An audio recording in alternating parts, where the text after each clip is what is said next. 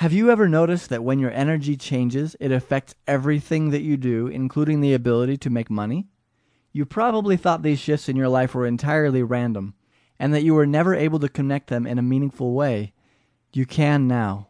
This book will explain how your own energy either makes you rich or keeps you poor. I discovered these connections by working as a lawyer and as a real estate developer in New York City.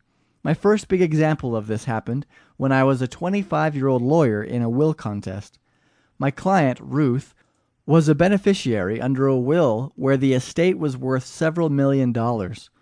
She was a good friend of the decedent, Sally, a rich and eccentric old Swedish woman who had lived in an East Side Manhattan townhouse.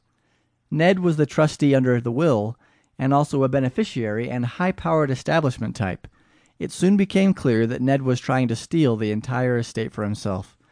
Under the cloak of white-glove civility, he had no intention of letting the other beneficiaries, including my client, have a thing. What is the cloak of white-glove civility? It is a very particular combination of appearance, position, and so-called breeding designed to intimidate and control others. It is sometimes used as a smokescreen to steal the whole pie.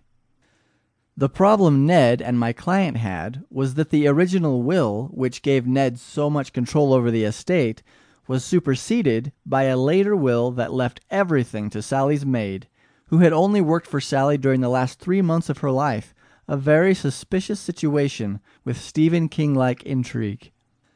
A will contest ensued in Manhattan Surrogate's Court, which administers wills and estates. Ned's high-powered lawyers were politically well-connected.